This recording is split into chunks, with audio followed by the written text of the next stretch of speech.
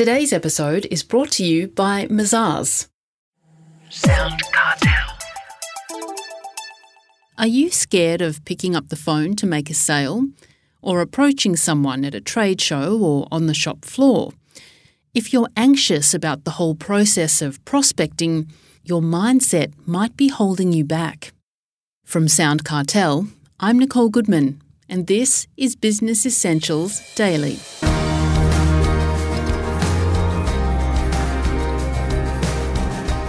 So how do you change that mindset? Sales expert Sue Barrett of Barrett Consulting Group says it comes down to your intention and learning how to prospect well. But what is prospecting exactly? Sue Barrett explains to Chris Ashmore. Prospecting is the function and ability to ignite opportunities with new and existing clients, new markets, within whatever communities you operate. It's the ability to open doors and to be able to speak to people about something that might be of interest to them.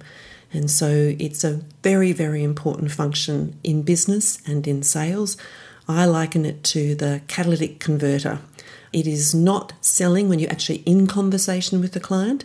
So it's important that we make that distinction, because a lot of people kind of mash sales into one sort of knotty ball of wool, but there are very particular aspects of sales of which prospecting, without it, sales won't happen.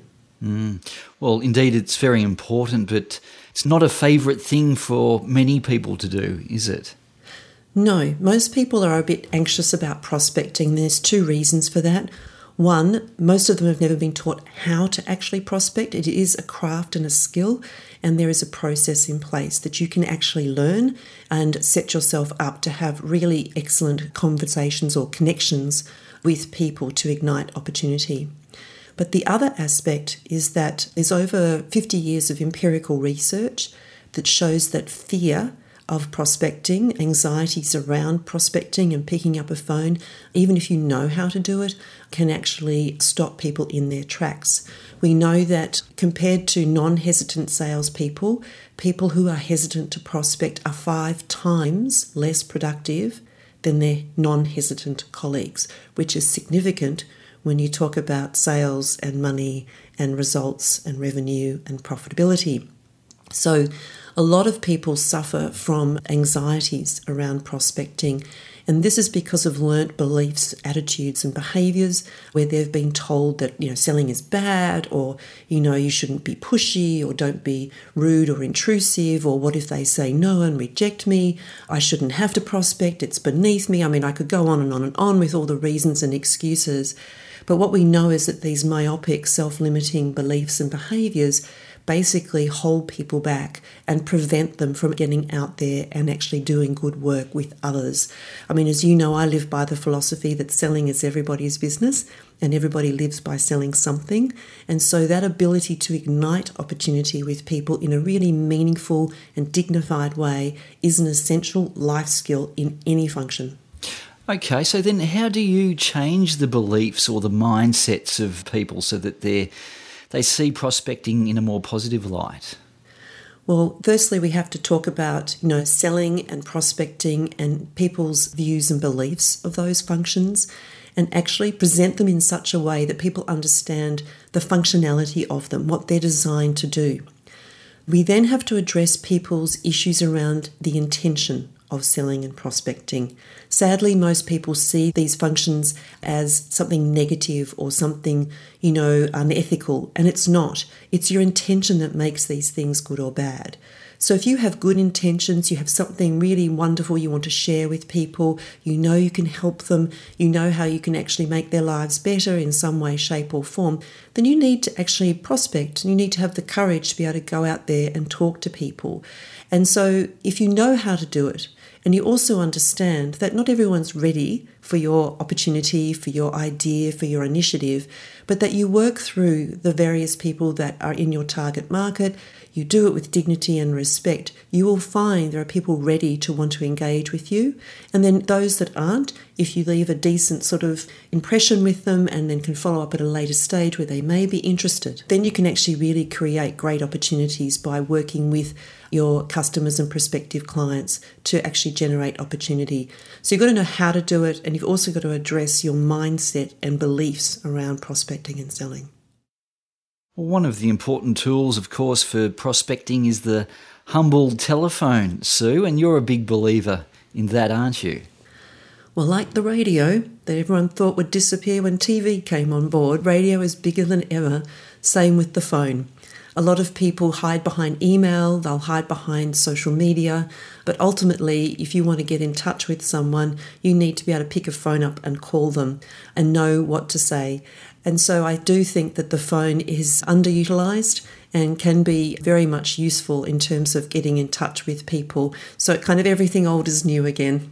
Well, any tips then on how to use the phone and make effective sales calls? Well, I think the thing is that think about all the reasons to stay in touch. So firstly, set up, why am I actually making this call to this person or these people? I mean, you can even use prospecting strategies when calling friends or family members.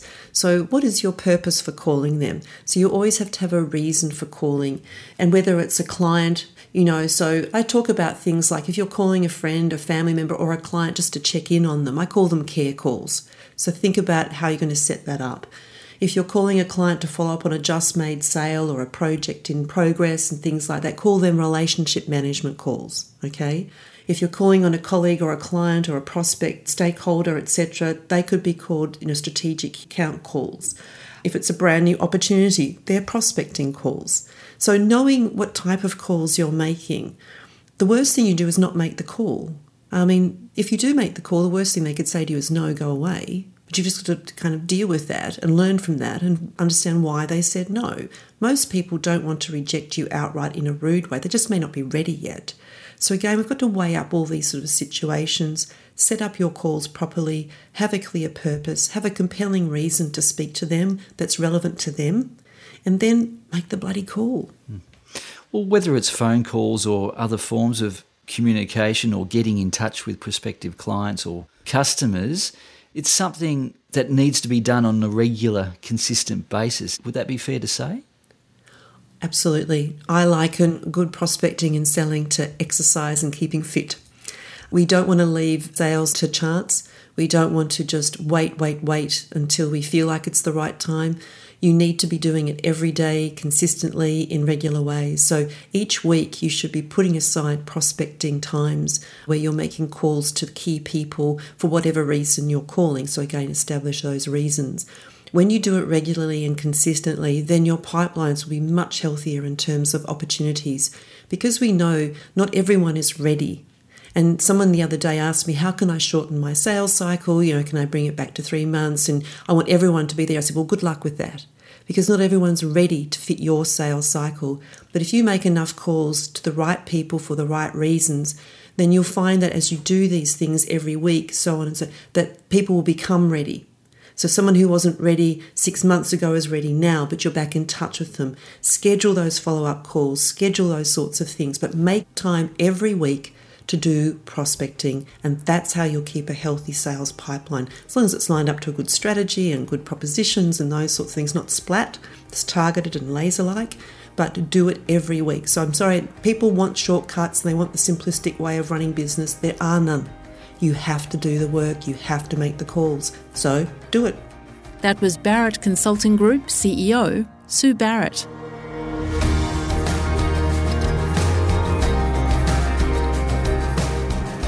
Business Essentials Daily is a Sound Cartel podcast. Producers are Nick Schilberger, Chris Ashmore, Jeff Waters and myself.